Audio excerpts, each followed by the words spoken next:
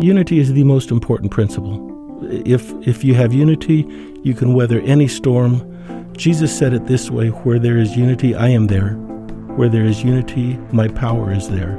Because where there is unity, you turn on the power of God and you invite the presence of God.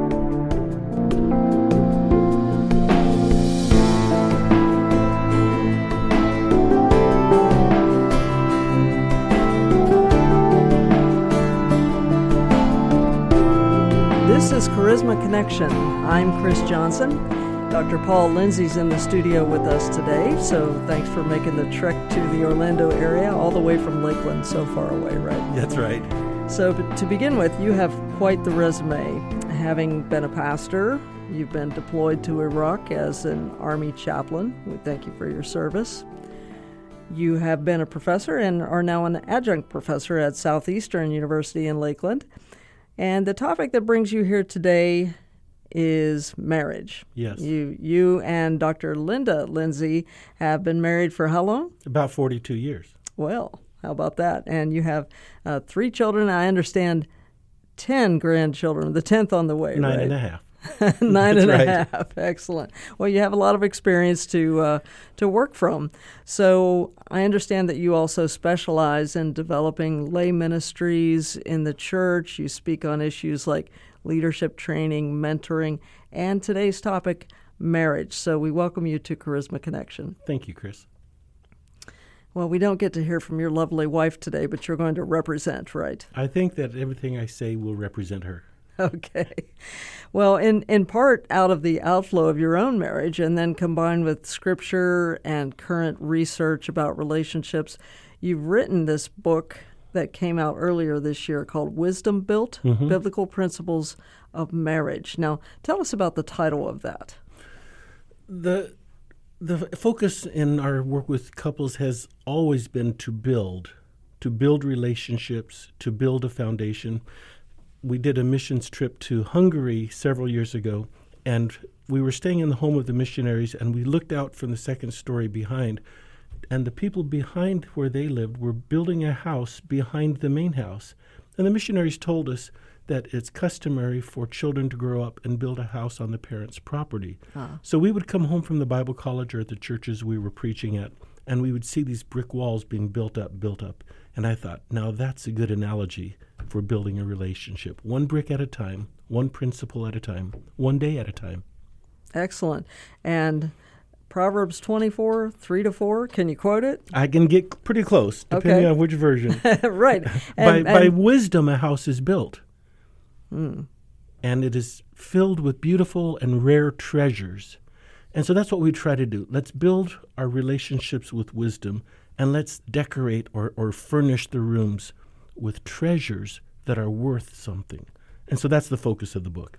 Okay. I should have had you quote that in the modern English version. I should have. Which your brother, Dr. James Linzey, translated. Right. And the MEV is a Bible that we produce here at Charisma House. Next time I'll have it ready for you. Yeah, okay, next time. Okay. So you describe your book, WisdomBuilt, as part Bible study, part counseling, and part storytelling. So could you unpack that a bit for us? A lot of people write on marriage or speak on marriage from one particular frame of reference. Either they're a psychologist talking from clinical research, or they're a pastor or a Christian speaking from the scriptures, or some just tell the stories. But there's wisdom to be gained from all 3 sources. And so I like to bring the personal experience, because I have been married for over 40 years. I've done a lot of pastoral counseling, done a lot of weddings, but I also do a lot of reading on the psychologists, both secular and religious, and what they're discovering about what makes marriages work or what makes them not work. And so I like to draw from that, so it becomes an agreement in the discussion of really what is marriage all about. Excellent. Well, you've been a pastor, and you know the needs of churches in regard to marriages, and it's no secret that here in America we are struggling with our marriages. So this book contains a really practical plan for pastors, doesn't it? It really does. In a survey a few years ago, 87% of the pastors in North America said they did not know how to help the couples in their congregation. Wow. And so I decided, okay, let me do my doctoral work on the biblical principles of marriage, which I did at Gordon Conwell Theological Seminary. Okay. And this is the result of those studies. Okay, excellent. Specifically aimed for Christians, for ministers to help the couples in their congregations. Mm-hmm. Good. So as pastors do marriage counseling, are they missing anything in what they address with the couples? I think sometimes, I won't say all, but sometimes we're missing how practical the Bible is when it comes to marriage. For example, the first time marriage is specifically mentioned in the Bible is Genesis chapter 2, and the word for spouse or mate is helper. The very first principle then comes, God designed marriages to be two people who help each other because life is hard.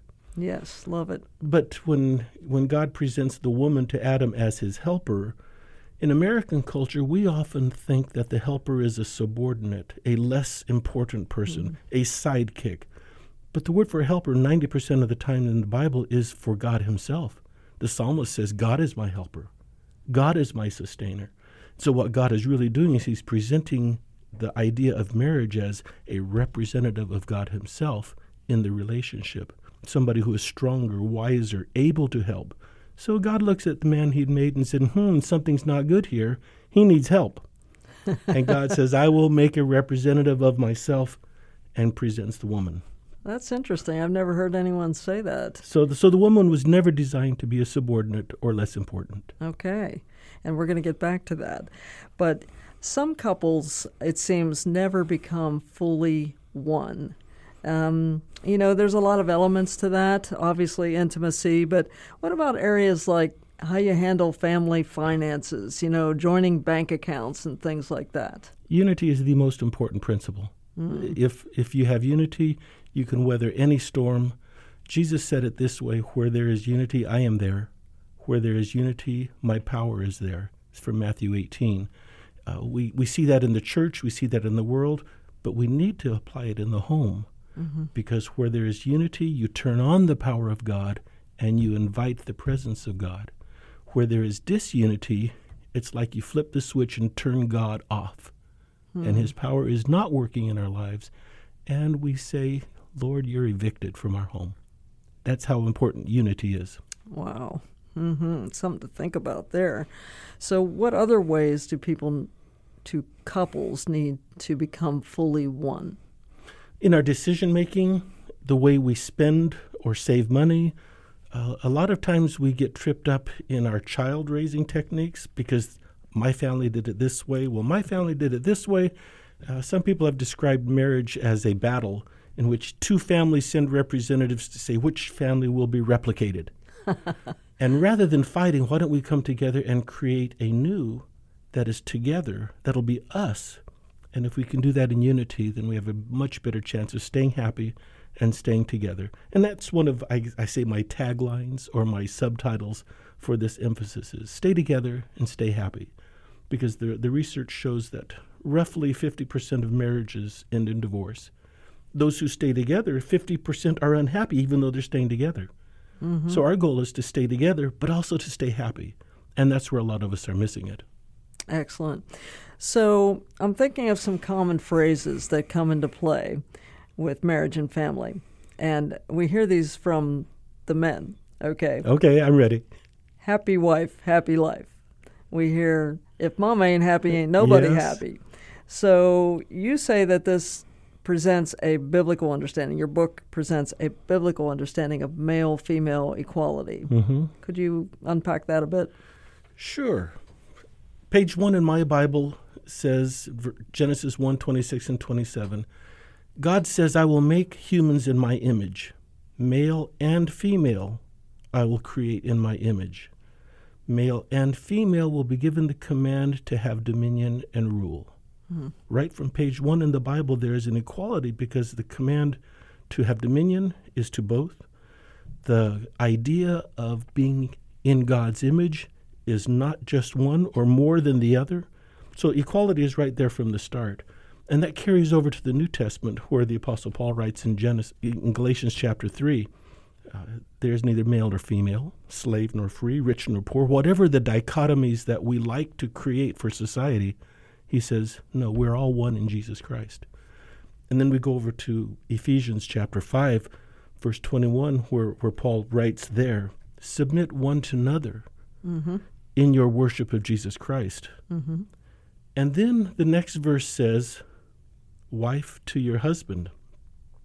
There is no new verb there that says submit.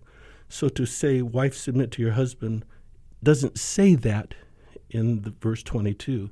The verb comes from verse 21 where it says it's a one another thing. Submit one to another. And then over the next chapter and a half, he gives 3 relationship pairs, husband and wife, where mutual submission, parent and child, mutual submission, and then slave and master, mutual submission. Because relationships work better when there is a submissive spirit that we come into the relationship with. Not a hierarchical approach, but an equality. The husbands specifically are said, love your wife as Christ loved the church and gave himself up. Giving yourself up is the equivalent of submission. Yes. And humility comes into play it does. With that helping spirit, doesn't it? It does. So we're both equally in the image of God.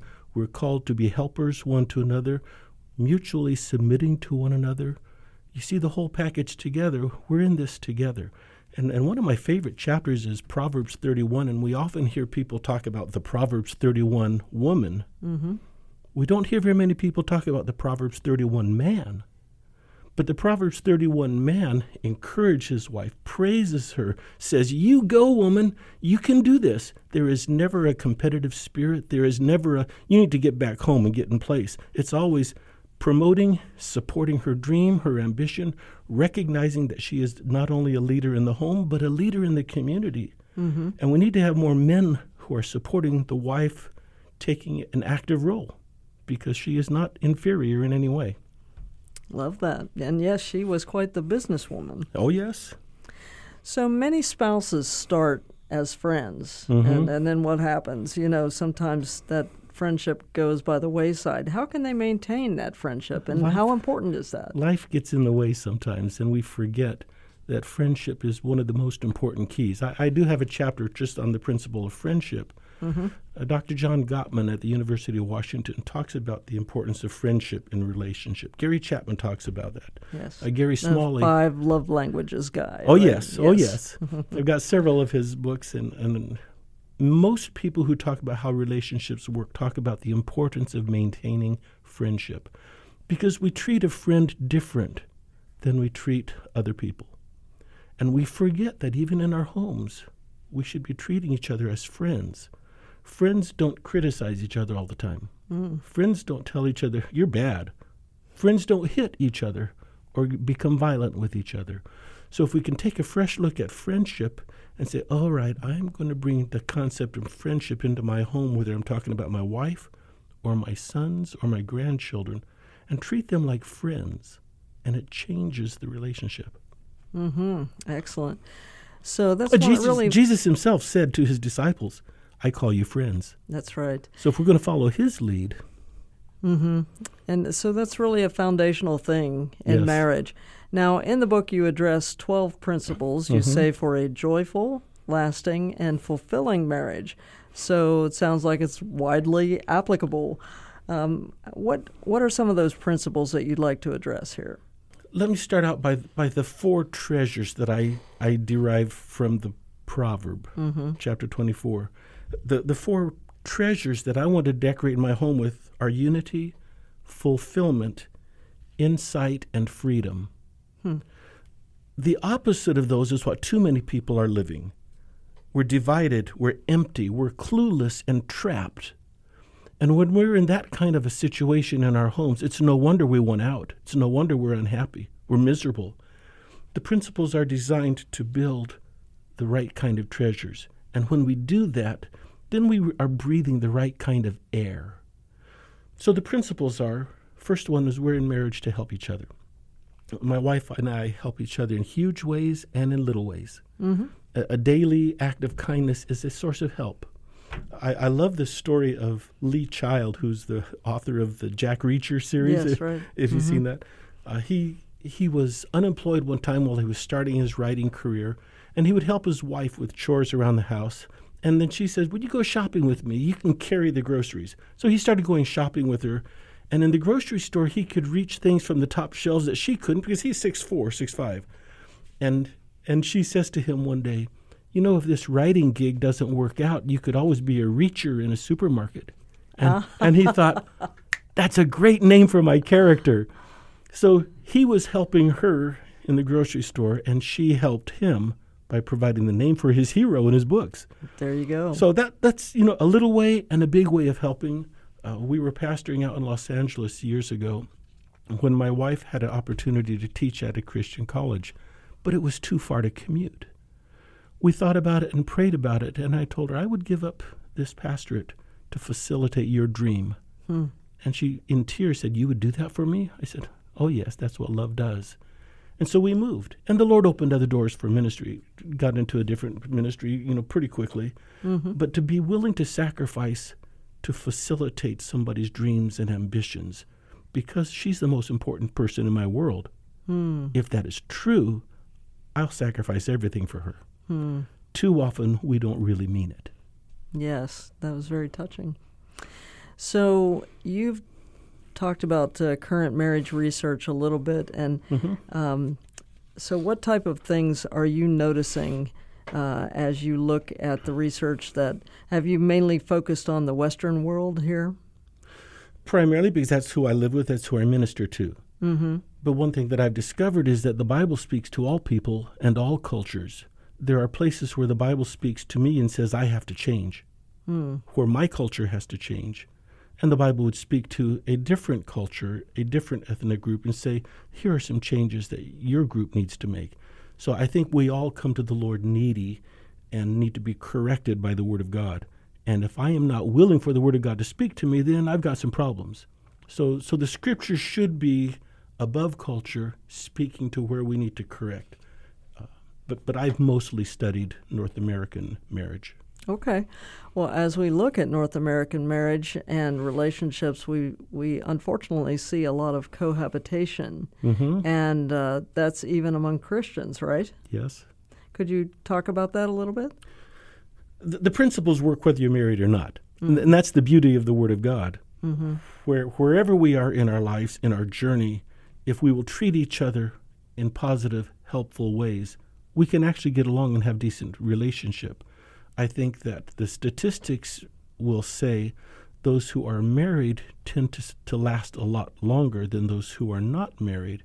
And I think the separation rate for people who cohabitate is something like 93%, whereas those who are married have a much better success rate in terms of longevity and relationship and the happiness value as well, because that's the way God ordained His creation. But there are a lot of people who, yes, have decided to go their own way. Well, how can you talk to Christians, like when a pastor knows that there's someone in his church who they're just living together, how can he address that? My dad was a pastor and a chaplain, and he would say, son, you disciple them and you preach to them and then you just love them. And I think that there's a lot of loving that we need to do, because not everybody's going to live the way I think they should, but I can still love them. I can still serve them. So I don't expect to change everybody, but I can love everybody. And as you disciple, you attempt to lead them in the right direction. That's right. And it's the Holy Spirit who has to lead us anyway. Right. It's not another person who can tell you what to do. But when the Holy Spirit deals with your heart. An elderly minister told me one time, his philosophy of ministry was ministry follows friendship. If you're in relationship with people, when the Holy Spirit is dealing with them, they'll know who to go to talk to. But if you don't have relationship with them, they won't come to you anyway. That's so true. Well, as we close, if there's anything else you'd like to share, please feel free. And then I'd like to ask you if you would pray for the marriages among our listeners. You asked about some of the specific principles, and I didn't give it full answer. Okay. But there are 12, for example, to help one another, to let go of the past, because we come into relationships with a history, every one of us does, And we have to be willing to let go of that if we're going to build a fresh relationship that lasts today. Either, I think Genesis 2:24 says, I've got to leave my parents, my family of origin. Those of us who have been married in the past or have had other relationships have to be willing to let go of that part of our past. People who have had tremendous successes in one part of their lives, when that success is over, you have to be willing to move on. Whatever it is behind us, we've got to be willing to say, I'm putting that behind so that I can prioritize this relationship. And if we can do that, it involves forgiveness, it involves a lot of things, but then we have a chance to make this relationship successful. Unity. If we cannot aim at unity, then we don't even have a chance. So true. Unity is the single key. From one of the scriptures, Genesis chapter 4, the idea of knowing each other. Research shows that the more a couple knows about each other, the more they love each other, and the stronger their relationship is. And one psychologist points to a family that he worked with. The husband did not even know where his kids went to school. He did not know where his wife worked. He worked long hours and did not know where the back door of his house was. What? This is true story. True story. You're not making this up. I am not making it Okay. up. And the counselor says to him, you need to find out more information about your wife I would say. and her life. And as he did that... Wait, now was this like an arranged marriage or something? No, it was not. It was just hyper-busy people Okay. who were prioritizing other things than their relationships. So to know one another is a key thing. How we use our words. In the Proverbs we read, your words can kill or your words can give life. How we talk to, are we insulting each other? Are we calling each other names? Are we saying all sorts of derogatory, harmful things to one another? Or are we building each other up? So how we use our words, especially how we behave when we're angry. Because anger is such a powerful force that if in my anger I am destroying the people I say I love, am I really loving them? I used to come home and my wife and kids would tremble because they were afraid of me. And when I realized that, I realized I need to change. I need to pray through. I need to do some studying about what anger does to people. And it changed who I was as a person because of my wife and my sons telling me that. So that's about half of the principles. There are about 6 more. Well, we're going to get them to read the book, right? We hope. That would be nice. And it's called WisdomBuilt, Biblical Principles of Marriage. And I love that tagline, stay together, stay happy. Let me mention one other thing, Chris. Please do. In the book, I mentioned the New Testament one another's. There are about 40 statements in the New Testament where either Jesus or one of the apostles' writings says, this is how you should treat one another. Be kind to one another. Serve one another. Love one another. And if we could understand that these statements of how we should treat one another, yes, they're appropriate for the church, but they're also appropriate in my home. So that would be at least a starting place for somebody who wants a good relationship at home. Just take out your Bible or get onto BibleGateway.com and say, what does it say about how to treat one another? Yes. Be kind one to another. When I was a kid, memorized Ephesians 4:32. Be kind to one another, tender-hearted, forgiving one another, for this is the way Christ has treated you. So it's those one another's that I really think would be a good starting point. Whether or not you read the book, get your Bible out and treat each other the way the Lord says to treat each other. That's a great point. And if we have, friendships and good relationships within the family, we bring that into marriage as well. So as we close, your website is paullinzey.com, right? Yes. And you have information about your current book and another book you're working on, right? Just finished a book about my ministry experience as an Army chaplain in Iraq in 2007. Excellent. It's basically about 15 or 16 testimonies of things that God was doing in people's lives. I was there as a spectator as much as a participant, but God was already working in people's lives, and it was just a delight to be part of what he was doing. Excellent. Well, I'm sure that's going to be enlightening to a lot of people to read about your experience over there. Would you mind closing us in prayer? I'd be glad to. Lord, thank you for who you are in our lives. You are our God. You are the one who loves, who saves, who strengthens, who helps us. Lord, we recognize that we are weak and we are needy. We couldn't live a day without you and without your word. But Lord, we come to you now and ask that you would give us help in our homes, help in our marriages, our relationships, our friendships. You give us help, Lord, for our children. And Lord, when you give that help us to be responsive and receptive. In Jesus' name, amen. Amen. Thank you, Dr. Paul Linzey, for being with us here on Charisma Connection. You're welcome, Chris. Thank you. We sure appreciate it. And once again, that website is paullinzey.com. That's and Linzey is spelled Linzey. Let's get it Most right. of my life, yes. Okay. paullinzey.com. If you want to know about the books specifically, that's /books. I'm Chris Johnson. Thanks for joining us for this visit today with Paul Linzey here on the Charisma Connection. And see our other shows at cpnshows.com. cpnshows.com. This has been a production of the Charisma Podcast Network. Steve and Joy Strang are the founders and owners of CPN. Dr. Steve Green is the executive producer of the Charisma Podcast Network. We intend to honor God with every podcast and remain thankful to our advertisers and supporters who make these podcasts possible.